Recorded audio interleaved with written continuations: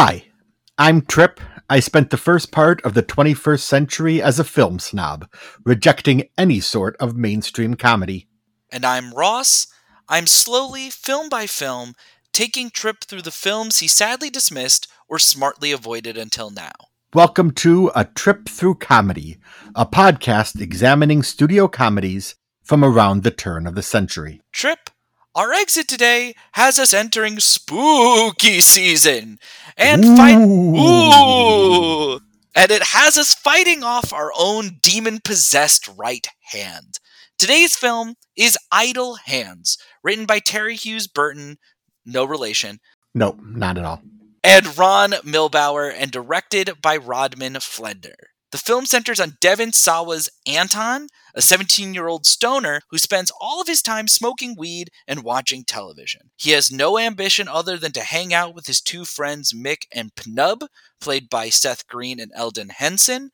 He pines for the girl next door, Molly, who is played by Jessica Alba. But strange things are happening in their hometown. A serial killer seems to be on the loose and is killing random citizens. Anton is shocked to discover that not only are his parents two of the victims of this killing spree, but that he happens to be the killer. Well, it's not entirely him, as it seems that his right hand has become possessed by an evil spirit and is causing all of the murders. Things become even more complicated when Anton's hand kills Mick and Pnub. However, Mick and Pnub decide to come back to Earth instead of going to heaven. The three of them then try to stop Anton's hand, which Anton has now cut off of his body. In the end, the group, along with the druidic priestess named Debbie LeCure, played by Vivica A. Fox, are able to defeat Anton's hand before it can ritualistically sacrifice Molly's soul to hell. So, did this movie tickle your fancy, or did you want to banish it back to hell? I don't know, Ross, because I watched this movie and I still really have no grasp of what this movie is trying to do. Like, I know that I wasn't tickled too often. I also wasn't bored a whole lot, but it's a strange movie in that I could never quite figure out what the tone of this movie is. Is it supposed to be a spoof, do you think? I think so. I think it is intentionally trying to do... I saw several kind of reviews from the time mention stuff like Evil Dead 2, which is another movie in which our hero cuts off his own hand when it becomes possessed and has comedy involved in it. It definitely is trying to make quote-unquote jokes. And I think it's also violence is done in a way that is meant to be so over the top that it's ridiculous. But I feel like it never actually goes far enough to actually be a spoof of anything. It kind of like halfway spoofs the genre, I guess. I think the question is, what is it actually, as you're going to say, what is it actually spoofing? I think it's just kind of making a horror movie that doesn't take itself very seriously. Yeah, no, I completely agree with that, but it just... So it felt really weird. Like, half of it felt like it was spoofing something. The other half felt like it was trying to actually be like a genuine kind of buddy comedy, stoner comedy slasher film. And in the end, it fell really flat for me kind of throughout. That there wasn't a lot. I wasn't bored, but there wasn't a lot that was sustaining me throughout it. To me, it feels very breezy. I don't think it has, it's not trying to make a statement. It's not trying to, like, other than, I guess, don't be lazy. Like, I guess that's what it's going for. But it definitely, I agree with you. I didn't feel bored. I didn't feel that this movie dragged necessarily. It moves pretty quickly. Yeah, I mean, it's a short movie and it's a slasher film. So, you know, it goes through the motions pretty quickly. Absolutely. It was interesting. It was interesting. So, after watching it, I was doing some digging about something else that we could talk about later on. And I found an interview that Seth Green did in 2007 for the AV Club with Tasha Robinson, And it was when AV Club, do you remember this? They used to do like the interviews would be one question about like every role that they had ever done in their careers. And I went through it all. And so she asked him about Idle Hands, and he seems very ambivalent about kind of the production of the movie. But he complains about this himself, that like everyone was making a different movie, right? He says that he and Devon Sawa and Eldon Hansen thought that they were making like a comedy drama relationship film. The director wanted to be making like a giallo film. The writers thought that it was Heathers. The studio wanted it to be Scream. And so it all becomes kind of this mess along the way. And that enforced what I was feeling while I was watching the movie. That is not an incorrect, I think, read of this. It's also a movie that, when I kind of heard about this, for some reason thought it was an MTV film, and it's not. It looks just like an MTV film. I mean, it has all of the chaotic, those opening credits like look just like anything that was on MTV at the time. Oh, yeah. It feels like an MTV film, but is not. I think also, before we get too far, we have to kind of talk a little bit and put into context a bit about this movie. Because it does bomb hard at the box office. It doesn't do well, but mainly this is because this movie comes out April 30th of 1999. Notably, 10 days earlier is the massacre at Columbine High School. Yeah. And this movie kind of takes on a thing in pop culture that it gets swept up in, of a criticism of Hollywood at the time of being too violent, kind of promoting a lot of these things. And this is a movie that does take place, its climax takes place at a high school in which a teenage high school student does kill other high school students. Yeah, and if you were around at that time, like it was the last thing right after Columbine that you wanted to be watching, where teenagers kind of kill each other, even in a funny comedic way. And I completely agree, to the point that it was interesting. I was flipping through Brian Raftery's book, Best Movie Year Ever. Have you read that, Ross? I have not. It's so good. But he goes through all of 1999, and he has a whole chapter about the teen comedies, talks about 10 Things I Hate About You, talks about She's All That.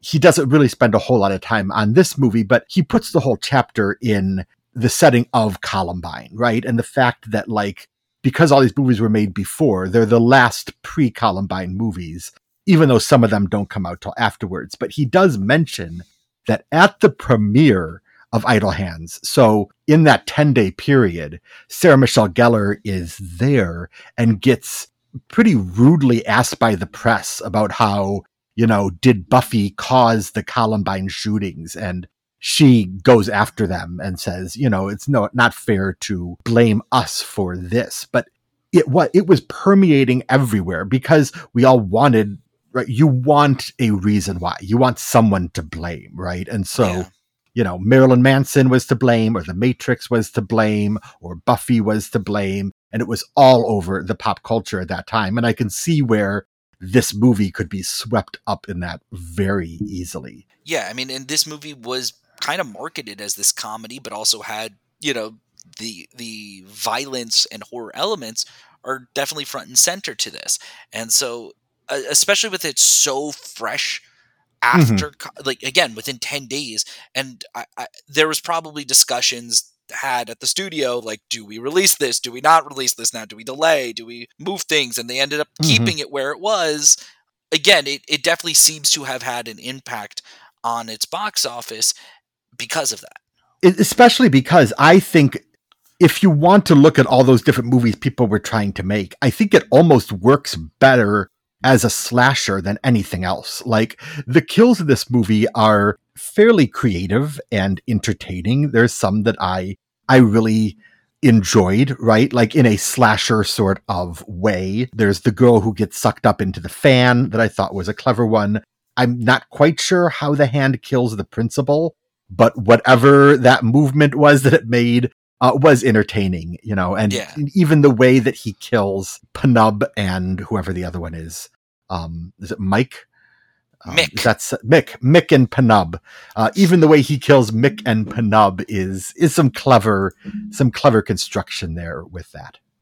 They are very creative, and it comes from the fact that the director, Rodman Flender, the movie he makes right before this, you were saying that there was kind of this, he thought he was making a giallo movie.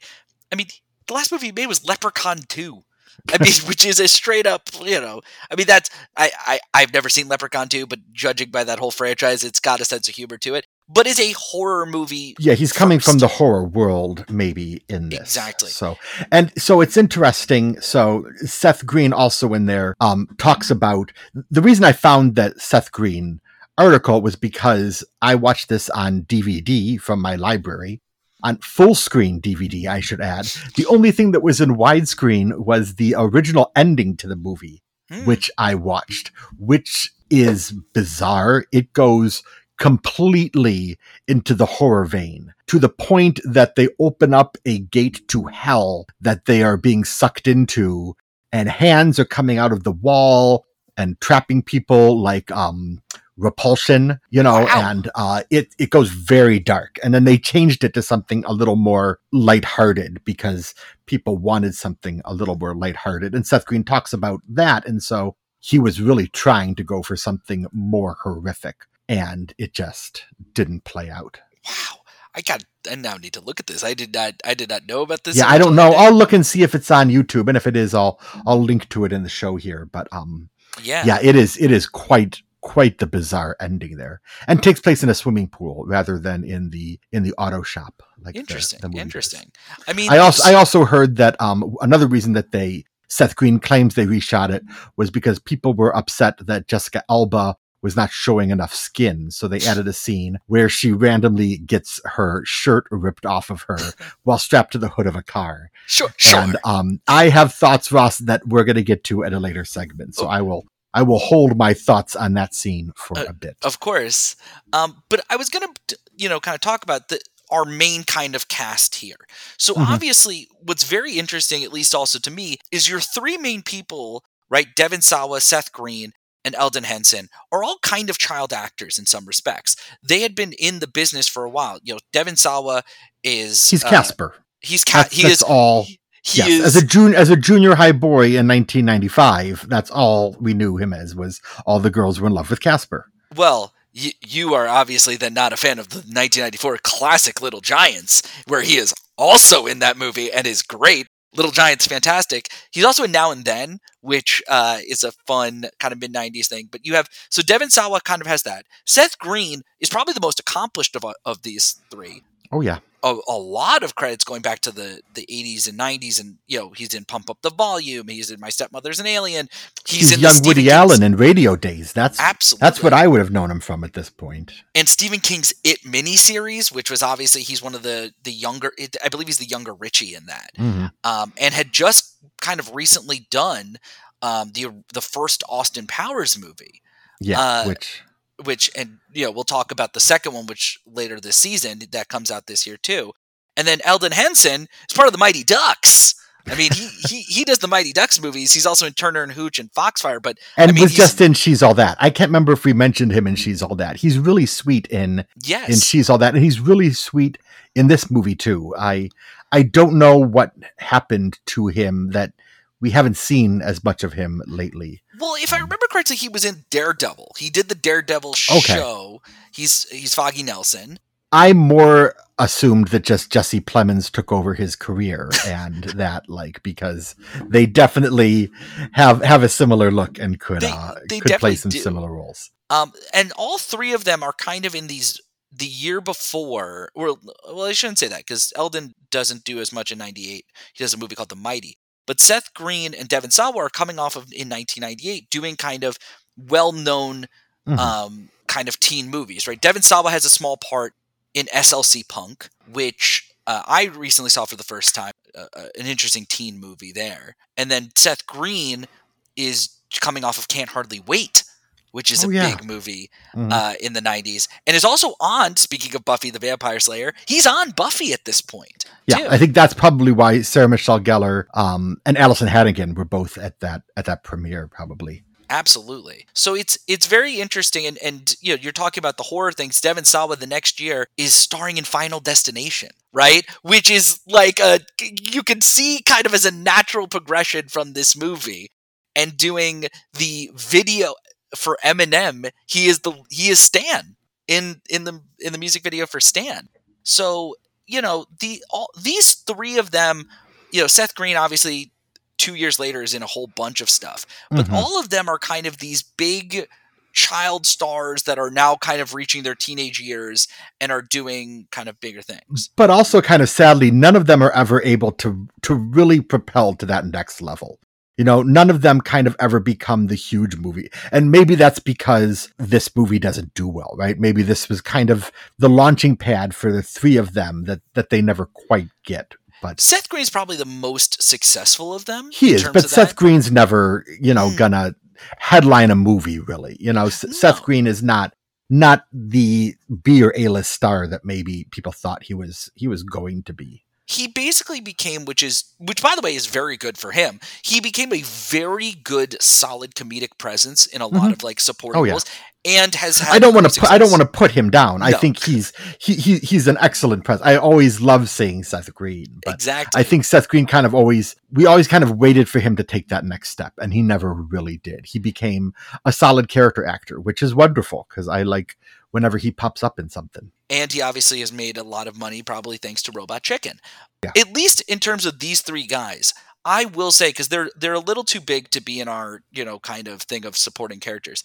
I find the best part of this movie, and the movie that made me laugh the most, is Seth Green and Eldon Henson. They are just having a blast.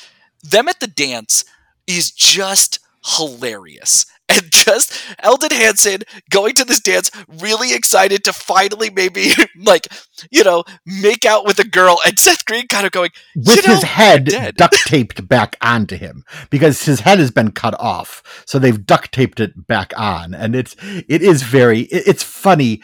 I wish that the movie supported what they're trying to do more, because the problem is, like, every time I started to really enjoy them, they're being undercut by 5 other people trying to make 5 different types of movies throughout this. But so you mentioned there, right? They're the big 3. You liked all 3 of them. Is there a supporting turn that maybe you want to highlight here? Yeah, so the person that I actually picked for my supporting turn, you never fully see them on screen. That is Christopher Hart, who he is the hand. Eventually, when the hand gets off Devon Sawa, that hand belongs to Christopher Hart. Christopher Hart is probably best known as playing Thing from the Addams Family Our movies. Greatest hand actor. Yes. That definitely. He may be the only hand actor I know. But there is something to that, because it does take a lot to do this. And this hand is kind of going around and has character to it, and it's because Christopher Hart is very good at that. And again, he's fantastic in the Addams Family movies. Yeah, and I think a magician by trade, I think, and is like a magician illusionist, and then has kind of found this little niche for him. Absolutely. I was curious how much of he did while the hand was still attached to Devon Sawa too, because you see a lot of times the hand in a separate shot than the rest of Devon Sawa. And I was wondering how much of that physicality is him or is Devon Sawa. I couldn't really find an answer, but that's a good question, because I will say Devon Sawa's performance in this is very physical. They have him running around and doing all of these things that it does have him doing a lot. So yeah, I do wonder about that. But obviously once it becomes disembodied, it definitely seems to be Christopher Hart, and he's having fun times doing whatever. Yeah, definitely. It's a great little turn there. So Trip, is there a performance for you that really works as a best supporting turn? There were 2 that I was gonna kind of highlight, but I think the one that really stands out to me is Vivica A. Fox, who plays this druid priestess who, when we first meet her, is dressed as a nun, and then kind of sheds that and becomes just this druid priestess, but also bounty hunter who is chasing down the evil spirit that they never really explain so that she can get rid of it. She is horribly underused, as Vivica Fox tends to be in most things, but she gets, I think, a lot of the best lines in the movie and just delivers them with such gusto and seriousness that these ridiculous things she's saying really pay off. That I think the biggest laughs I got were always from whatever her reactions to things were. I couldn't agree with you more in the sense of she is woefully underutilized. Yeah. And also even for a character that you think would provide you with exposition dump, right? Like, kind of tell you what's going on here. The movie doesn't care about you understanding anything of what is going on in this movie at all. No. Yeah, but what is possessing his hand? Is it the devil? Is it a demon? Nope. We don't worry about it. Yeah, exactly. There's a great moment where they have until midnight before the spirit is going to jump to someone else, and Devon Sawa goes, "Well, it's only 9 o'clock," and she goes, "No, that's not true." And you know the joke that's coming, right? That it has to be like 12 o'clock Eastern time, and they're on Pacific time, whatever. But she goes, "It's almost 12 o'clock Druid time." And I don't know what that means, but it made me laugh so hard because she commits 100%. And I would have much preferred the Vivica A. Fox hunts down evil hands movie, I think, to the stoner comedy that we get, because she is having a blast here. Well, Trip, just to also throw out, because there is a past person who got our Best Supporting Turn in a movie that you very much love. My buddy Joey Slotnick has one line in here. I saw him pop up and I was excited. I was going to give him a second award, and I think he has 2 lines and really does nothing in this movie. But it was seeing previous award winner. Go back to Blast from the Past and see Joey Slotnick. I think you and I disagreed a little bit on that running gag, but in full commitment mode to that. He is very committed in that movie. I don't think we'll disagree on that. I think he is doing exactly, what that movie's asking him to do. It also, in a weird, a fun little, soundtrack corner, you get lovely 90s moments of The Offspring showing up, and in a Blink and You'll Miss Him cameo is Tom DeLonge of Blink-182. He is also at the same fast food restaurant as Joey Slotnick. Wouldn't that be a Blink-182 or You Miss It cameo, Ross? Correct. You missed the pun there. I'm disappointed. I know. I'm disappointed. And as a big Blink-182 fan, it just, Have we been keeping track yet as to how many of these movies just have random bands show up and play? Because, we had 10 Things I Hate About You. We had this. I feel like it happened at least once more. I feel like She's All That might have had a band. It might have. It had Usher leading the dance. So, yeah, I don't know. That's a very big teen movie thing, especially when there's like a big kind of like dance. It's like we're going to have a band that we could do. And The Offspring just kind of somehow fit the vibe of this movie. Like snot-nosed punk. and are game for it, because the band gets killed by the hand. Oh yeah, the lead singer it does not end well for him. No, so it is nice to see them game for anything in here. What other funny moments do you have here though, Ross? Is there something that stands out to you as funniest moment of this movie? Sure. So as I said, I did love, I thought about giving an award to just Seth Green and Eldon Hansen at the dance. The line of, I believe that's necrophilia.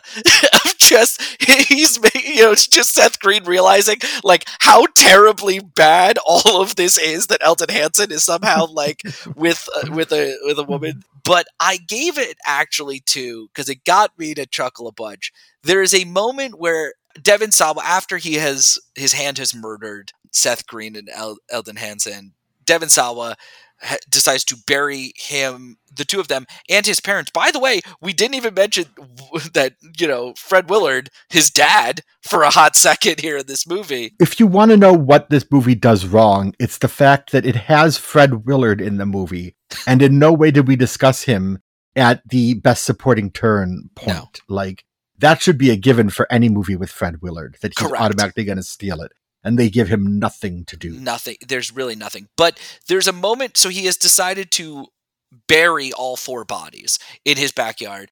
And he gives what could be called a eulogy to them. And it's just basically Devon Sawa kind of trying to figure out what to say, and just kind of like, I mean, I'd like to think I was a good son, but I can imagine you probably think, that things, haven't gone well. It got me a good couple chuckles. It's a good little scene. It skips over how he would have managed to bury the 4 bodies with one hand by himself. Like, that was the scene that I think I really wanted to see there. Because I think, transitioning on, the physical comedy is when Devon Sawa is the best, right? And so right around that same section was my favorite. And that's right after he has figured out what his hand is doing. He's trying to learn how to deal with it. There is a lot of really big physical comedy with the hand, where he wants to go one way, the hand's pulling him the other way. It reminded me of like Steve Martin's physical comedy a lot. I know we talked about that a while ago in Out of Towners, right? The drunk Steve Martin and kind of that all of me type of body humor that he had in that. But I think that scene is really funny. And it also contains a great scene where he's flipping through the channels, and every channel is either about someone dying or someone's hands moving around. So like he can't escape the thought at all. That's a whole sequence that I really enjoyed. I wish the movie had gone into that physical comedy more. Again, here we are spoofing, right? Either decide, are we going to spoof this, or are we going to embrace the drama of it a little more? We've talked about what's funny. Yeah. This may be the time that we now have this conversation. Trip, what do you find is the unfunniest parts of this movie? So I think the unfunniest part of this movie is anything having to do with Jessica Alba, who's the girl next door who Devon Sawa is in love with. And that is not to say, I think Jessica Alba is really great in this movie. I think she is doing her best with a part that makes no sense. And that suddenly Devon Sawa shows up at her door all bloody and bruised, and she immediately is on top of him. It feels very much like some sort of male fantasy idea. And then her entire part, even though they keep trying to enforce to us that she is this like strong, independent, smart woman. She writes her poetry and her music, but at every turn, she just becomes this floozy, to the point at the end where like her clothes just get ripped off for no reason, and she's a damsel in distress. And I think she's really good. Just the part is so aggravating to me. She can't quite escape the script's way of dealing with that character. There is no logic to her character. Throughout this entire movie, it makes zero sense that this individual would have any interest in Devon Sawa's character. Again, if you want to spoof it and you want to go all out of her as like the floozy, that is awesome. Like you go ahead and do that and go 100% in that way. But the film's afraid to go 100% in that way, and then just treats her really badly throughout the whole movie. It's a weird thing, and yeah, they set her up as she is this rocker. You know, she's a bass player. She's writing her lyrics. They're doing this, and clearly she's lived next door to Devon Sawa for a long time. But he's also afraid to talk to her. So like at first you think, is she like the hot popular girl who, you know, is way above him in social class? But that doesn't seem to be true. Well, the school element of this movie in general is like almost non-existent, except to get them to a school dance. They make a comment at one point that Devon Sawa basically just doesn't go to school. Like he just doesn't show up. You have no idea where Jessica Alba falls in the hierarchy of this high school because there is no interaction with the high school to some extent. It's a mess all around that. And I wish this movie made me appreciate her comedic abilities a lot more than maybe I had seen before. Maybe I've just missed most of Jessica Alba's career. I don't know. Maybe we'll keep discovering stuff about her. I wonder if part of the problem with Jessica Alba, which does happen with several other actors, and I'm not saying she's maybe necessarily as good as some of these other performers or anything like that, but there does seem to be in Hollywood the idea of if you are a certain level of attractiveness, you are just treated like you are that certain level of attractiveness, and we're not really going to help and give you anything other than that. And Jessica Alba, especially with this part, feels like that is what this movie is doing. They are not really helping her in the script or in the direction to give her character anything other than very attractive, romantic interest who will eventually become the damsel in distress. Yeah, that's exactly it. And it's aggravating. What about you, Ross? Is there anything else that you want to highlight here? So there is a scene at one point in this movie where there is a neighbor to Devon Sawa Randy, who's played by Jack Noseworthy, who is this metal guy, a little older than them, and has this massive truck. They end up showing up at a memorial for these two twins, these twins who were murdered by clearly Devon Sawa's hand. And he proceeds to try to pick up a woman at this memorial. Everything about it is super uncomfortable. From the I'm just going to try to pick up somebody at a random memorial to her talking about why she feels guilty, which is legitimately uncomfortable about how she because they tried to pick her up maybe for a threesome. They're not sure, and she rejected them. It was a double date that she seemed to maybe misunderstand that it was like her and somebody else. I don't know. And she's mean to them. And then the whole scene is just uncomfortable. I liked this scene. I kind of enjoyed the scene just because it was ridiculous. And I think Jack Noseworthy is really good in this movie. He brings a lot of heart to this part. And so I really enjoyed this moment with him. And then he gets paired off with Vivica A. Fox for the rest of the movie. And they are really great together too. But he has a line delivery with her that I don't know if he's trying to be funny or if he's just really stupid, but that really made me laugh. I enjoyed this scene. I didn't find it, I guess, as uncomfortable as you did. Understandable, and it just, for me, just didn't work. But I agree with you on Jack Noseworthy in general in the movie. I think he's very fun. And I like that, to some extent, where this movie also is kind of funny is they try to have these stereotype things that just fall flat. Like his big thing initially towards the beginning of the movie is he listens to tons of heavy metal. So it's like, well, who would know tons of things about the devil? The guy who listens to heavy metal. And Jack Noseworthy's like, dude, I listen to heavy metal. It doesn't have to do with like, no, I don't know what the heck to tell you. Like, what do you want from me?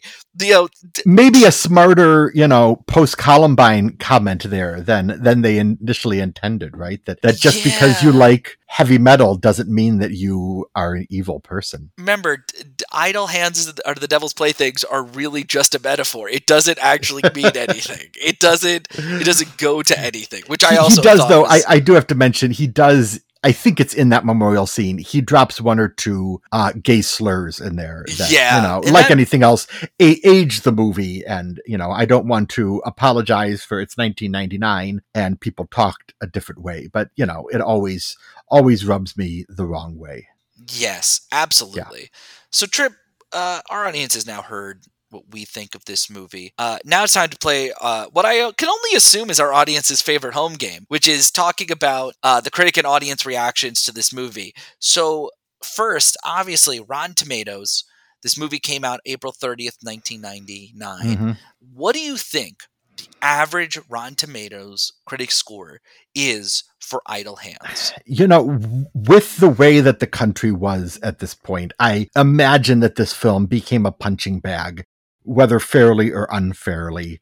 I'm going to say it's, definitely a rotten movie, probably down in the 38, 39 range.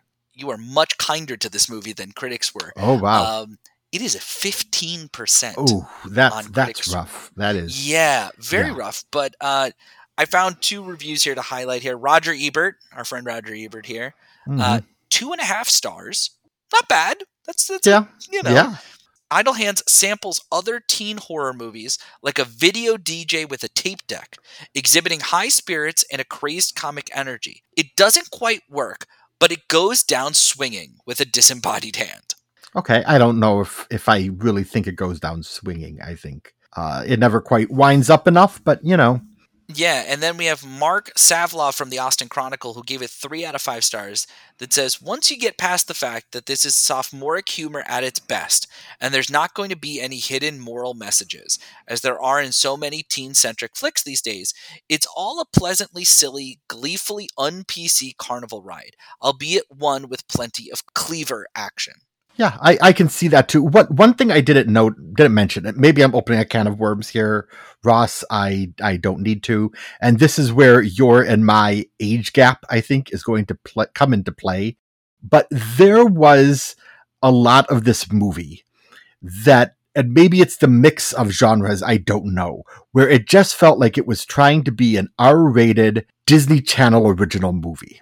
Like it has that like fake TV look that those movies have. And I'll be honest, I've seen like 2 or 3. They are not my thing. Like I don't get that world. I know that you can talk about DCOMs for hours and I don't want to open that can of worms. There's that artificiality to those movies, you know, and this has that style, that feel to it, but just with marijuana and sex jokes and some violence that I think that might be what that review was getting at there. Trip, I just want you to know, because I can't let this go. Unbeknownst probably to you, in 1999, there was a Disney Channel original movie called Can of Worms. You just have to know that is a thing that exists. As you kept saying, I don't want to open this can of worms. I just have to, this exact year, there is a movie called Can of Worms on the Disney Channel. Okay, there we go. I see what you're saying in terms of the production value and how everything is. That's why I said I'm surprised it's not like an MTV Films, because it does kind of feel like a very teen kind of low budget. That was maybe the route that they were going in this mix match of genres. Absolutely. So the good users at Letterboxd, they also have rated this movie. Obviously, people have rated it. What do you think the average score is on Letterboxd? So the fact that I knew nothing about this movie coming in makes me think that it's not a movie that people are watching a lot, but maybe I'm wrong. I really have no idea, because I can see where, like, if you're a stoner comedy person, maybe this works a lot better than the rest of us. But is this in the 2s, like a 2.6? So this time you are actually a little low. The answer is a 3.1. Average. Wow, that's over the 3-point line there. I'm surprised. Yeah, so. And looking at the Letterboxd stats, over 42,000 people have watched it or marked it as watched, and nearly 9,000 people have liked it. So I think you are correct in the sense of, I do think this is much more of a cult movie in general. Yeah, there's probably a nostalgia factor too that maybe people have that I'm just not getting from this movie. It's also not, again, it's not on a streaming service. It's not like you kind of have to rent it, which is how I watched it. I rented it on my full screen DVD that I had to jerry rig my whole TV to get it so that it didn't look, stretched out. So. Get rid of that motion smoothing, and so, yeah, I do think that's been sort of, because again, as we've already talked about on this episode, I think everything surrounding the time it came out kind of buried this movie, and then it just kind of has gone the way of the dodo in some respect of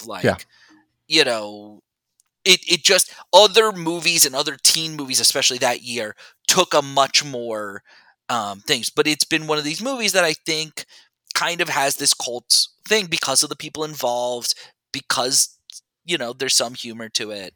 Yeah. I think that's where it is. Interesting. So Trip, weekend of April 30th, 1999. Let's see what you would have been doing at this time. The other big releases were Entrapment. Remember that movie? Sean Connery and Catherine Zeta-Jones, right? Them together. So, which I think lives in infamy because that's how they met, and then he presented her Oscar for Chicago, and just goes, Catherine. And yes, because they're besties. I might have seen this in the theater. I'm pretty sure I have seen it. It seems like the sort of like mindless spy movie that we saw every now and then in the theater. I don't know. Sure. The other big movie that year was called Edge of 17, but wasn't that like a Haley Steinfeld movie from a couple years ago? That is also the Edge of 17. Different movie. Different Edge of 17. Different Edge of 17. Traveling. Exactly. Not there. The top 5 that weekend also included movies that we've covered: Life, Never Been Kissed, and Analyze This. The comedies are taking over, Ross. Yeah. 6 was 10 Things I Hate About You. And then 8 and 9 are our past episodes of Lost and Found and Pushing Tin. Okay. So where did this movie open? Do you know? Was that in the top 10? I do not believe so, but I can Okay. double check as Well, we are it doing bombed. this. But It bombed pretty hardly. yeah, it didn't. It really didn't do. It's basically made a little over $4 million on a $25 million budget. Its That's opening rough. weekend, it made about 1.8 million. So we're not talking about great things. It was in the top 10. It finished 7th, actually Okay. nestled. Here we go. Pulling this up. 3 through 9 were Life at 3, 4 is Never Been Kissed, 5 Analyze This, 6 10 Things I Hate About You, 7 is Idle Hands, 8 is Lost and Found, 9 is Pushing Tin. Wow, that's quite the lineup there. I think of comedies were big in the spring of Absolutely. 1999, as we are learning, as we're slowly moving our way through that spring. 11 is Out of Towners and 13 is Forces of Nature. So again, Okay. all of these movies that we've been covering, Yeah. still kind of all around. And then there's poor Office Space, relegated to the VHS bargain bin. So. Don't worry, Idle Hands will be there probably by the next week. I'm sure. So yes. Ross, if I'm sitting down and I'm watching Idle Hands, is there something that maybe you recommend to go with it? A good double feature that we can make here? So I decided to pick what I consider maybe one of the greatest horror comedy movies of all time, and that is 1981's An American Werewolf in London. I think this movie works perfectly with this because just like Idle Hands, a major plot point is a best friend who dies and then comes back reanimated to some extent to have conversations with our main character and try to convince them of things. That movie's a much better movie all around. American Werewolf in London is a truly fantastic film. It is Rick Baker's makeup. Won him an Oscar for the makeup in it. David Naughton. The first Oscar, I think, for makeup. It might be. Or the first competitive Oscar. Yeah. Mm-hmm. I've never seen it. Feeling. I'm kind of ashamed to say I've never seen An American Werewolf in Paris. I think this is London. The second time now I'm sorry, An American Werewolf in London. Paris was later on, right? Don't see that. But I've never seen either of them, but it should go on the watch list if it's not already. I feel like I did mention this movie already on this podcast. I think when we talked about Rick Baker and Life, I believe that's maybe we spent a long time talking about him there. So yes. Yeah. So it is definitely, though, I think with this movie, in terms of where you want to pair it, it is a movie that better understands how to balance the horror elements with the comedy elements.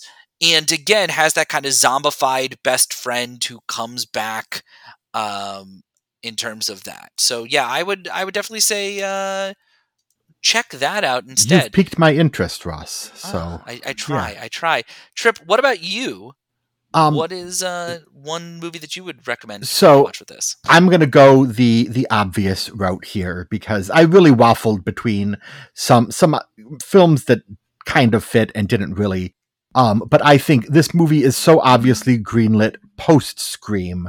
The studio really wanted another Scream. I think especially about the first 10 minutes of this movie seemed like a Scream ripoff.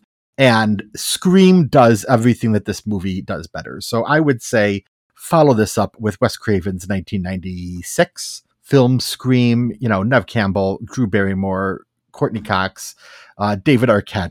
I don't know how I really need to push Scream on any of you.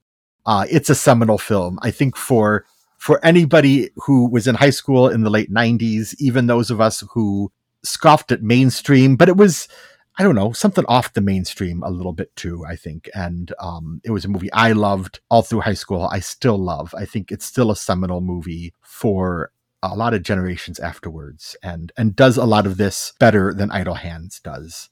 Absolutely. I also have to put out a special mention because I tried this week to fit another movie in to recommend here, but I've never seen it. But I've always wanted to, and it seems like a quintessential Trip pick. So as those of you who are sitting there like, why aren't you suggesting Mad Love with Peter Lorre from 1935, in which Peter Lorre plays a pianist who gets hand replacements, and they are a killer's hands, I believe, and he starts murdering people. He is a mad scientist. He's a surgeon who is obsessed with an actress, and he replaces her husband's hands with the hands of a knife murderer. I have seen this movie. So you've seen it. So you're showing me up double here, Ross. I know. I looked at my letterbox because I remembered I had seen it. I wasn't as big of a fan of it, but again, I haven't watched it in a while. The other movie, by the way, that I'm sure people might be shouting out is one of Oliver Stone's first movies called The Hand, which starred Michael Caine, in which his hand gets like he's in an accident, which his hand gets disembodied off of him, and then his hand comes back and starts murdering people. Who knew this was such a trope that Idle Hands was following through? I know. I've never seen Mad Love. I couldn't recommend it, but I had to shout out that I know that there's another movie with this same premise that I'm sure I would love. I would love even more. Definitely, Peter Lorre. How could you ever be upset seeing Peter Lorre? Yeah. So Trip, you're staring at those 5 stars on Letterboxd. They're gray at the moment. You're going to fill them in green with your final Letterboxd rating. What would you give Idle Hands? Ross, I went into this episode not knowing how I could rate this movie. I didn't have a star rating in mind. Somehow I think I now both love and hate it even more in equal parts. So I'm really confused as to what to give it. I think I'm just going to go down the middle. I think 2.5 stars. I think when this movie works, it really works. It's just not a complete enough thing. But it's also the kind of movie that I feel if it was on TNT or MTV and I was flipping through, I might go through a couple commercial breaks. I might watch a couple sections of it. Again, I think as a slasher film, the kills are really fun. I'm not that far off. I gave it a 3. And I think it's because I also find it the same as you. I find it kind of an easy watch. It goes down fine. I would say, like, it's not a movie that I would say don't watch it. It's a pretty easy watch, and there are stuff about it that definitely don't work. But I think the movie is very self-aware enough to understand that this is like, you should not be thinking hard about this movie. No. And if you are, you clearly shouldn't have started it. Like. So I will say the original ending, 1 star. So there we go. So that's an improvement right there. And there we go. Already a 1.5 for changing the ending. For changing the ending, even if the ending is still highly gross in its very deflating. Jessica Alba, but yes, it's also just deflating. She throws the knife. The original ending has the stairway to heaven come down for the 2 guys, and it looks like the old Windows 95 screensaver of like the shapes that would move in diagonal. I'm making the gesture on Zoom here, which obviously our listeners cannot care about. But in this audio medium, I will say if you see the I did look up the trailer at one point. That stairway to heaven is in the trailer. Okay, so there you go. So you can watch that. I remember thinking to myself as I watched the movie, "Where is this stairway to heaven thing?" Yeah, I don't remember seeing it's some bad special effects. So, yeah. Are we getting some more bad special effects next week, Ross? What are you showing me next week? Trip, we are not doing some bad special effects. In fact, we are going to the romantic comedy genre. Ooh, I love romantic comedies, Ross. Then I think you might be having a good time next week because we are doing a double feature of 2 movies with Julia Roberts, and that is Notting Hill and Runaway Bride. Notting Hill at the moment, as the time we're recording this, is available to stream on Hulu or to rent on Amazon, Apple TV, or YouTube. Runaway Bride, not streaming anywhere. You're going to have to rent it either on Amazon, Apple TV, or YouTube. Or, as always, you could look for it in physical media form at your local library and see if it's available. So Notting Hill I have seen many times. I love Notting Hill. I can't remember if I saw it in the theaters in 99 or when I came across it, but that is a quintessential. It is on TV. I will watch the whole movie. I think it's one of Julia Roberts' best movies. I can't wait to talk about that. Runaway Bride, I have no idea. I know it was all over the news in the summer of 99 because it was Julia Roberts and Richard Gere back together, right? Yes. And so I'm guessing that she's a bride who runs away from the wedding. I don't know whether she runs away from Richard Gere or to Richard Gere. You know, maybe Richard Gere is, I don't know, the minister. I don't know exactly maybe Richard Gere is the runaway bride and it's all kind of a big misunderstanding. But I am assuming that she is running and hijinks ensue. And in the end, she and Richard Gere end up together again because they are America's favorite movie couple of the 90s. Father Richard Gere is now just in my head. That would be something. Not that I want to ruin our next week's episode a bit, but I also have not seen Runaway Bride, but I have seen Notting Hill, and I can tell you I am 110% with you. There will be tons of horse and hound talk next week, so get excited. Horses and hounds. Horses and hounds. Black Beauty, their favorite actress, and then Julia Roberts' character right underneath there. So join us next week as we have a Julia Roberts double feature, Notting Hill and Runaway Bride. Some delightful fall movies, I think, right there. Scary season abound. Get your hot cider and your warm blanket and spend some time with Julia Roberts. Have some in the meantime, you can find me on whatever social media platform you want. At Trip Burton 13. You can also find me on Letterboxd, putting my thoughts about all these movies out there. And you could find me at all the social platforms, Twitter, X, I guess it's X, we should definitely be calling it, Letterboxd, at R. Bratton. You could find the show on Twitter, Blue Sky, Instagram, at ATTC Pod, or you can email us at atripthroughcomedy@gmail.com. Don't forget, Trip has 2 P's. Trip, we're actually starting to get some emails. We have gotten a couple emails. It's exciting. I did offer the first person who emailed us. I offered them a Blue Sky invite code. So that is very good. We have some of those. So email us and maybe you'll get one too.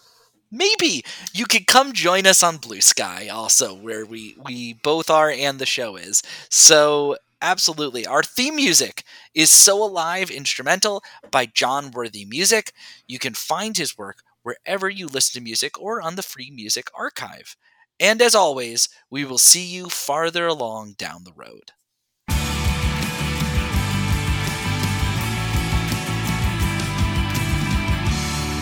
Well, my work here is done. Time for the ritualistic sex. You coming?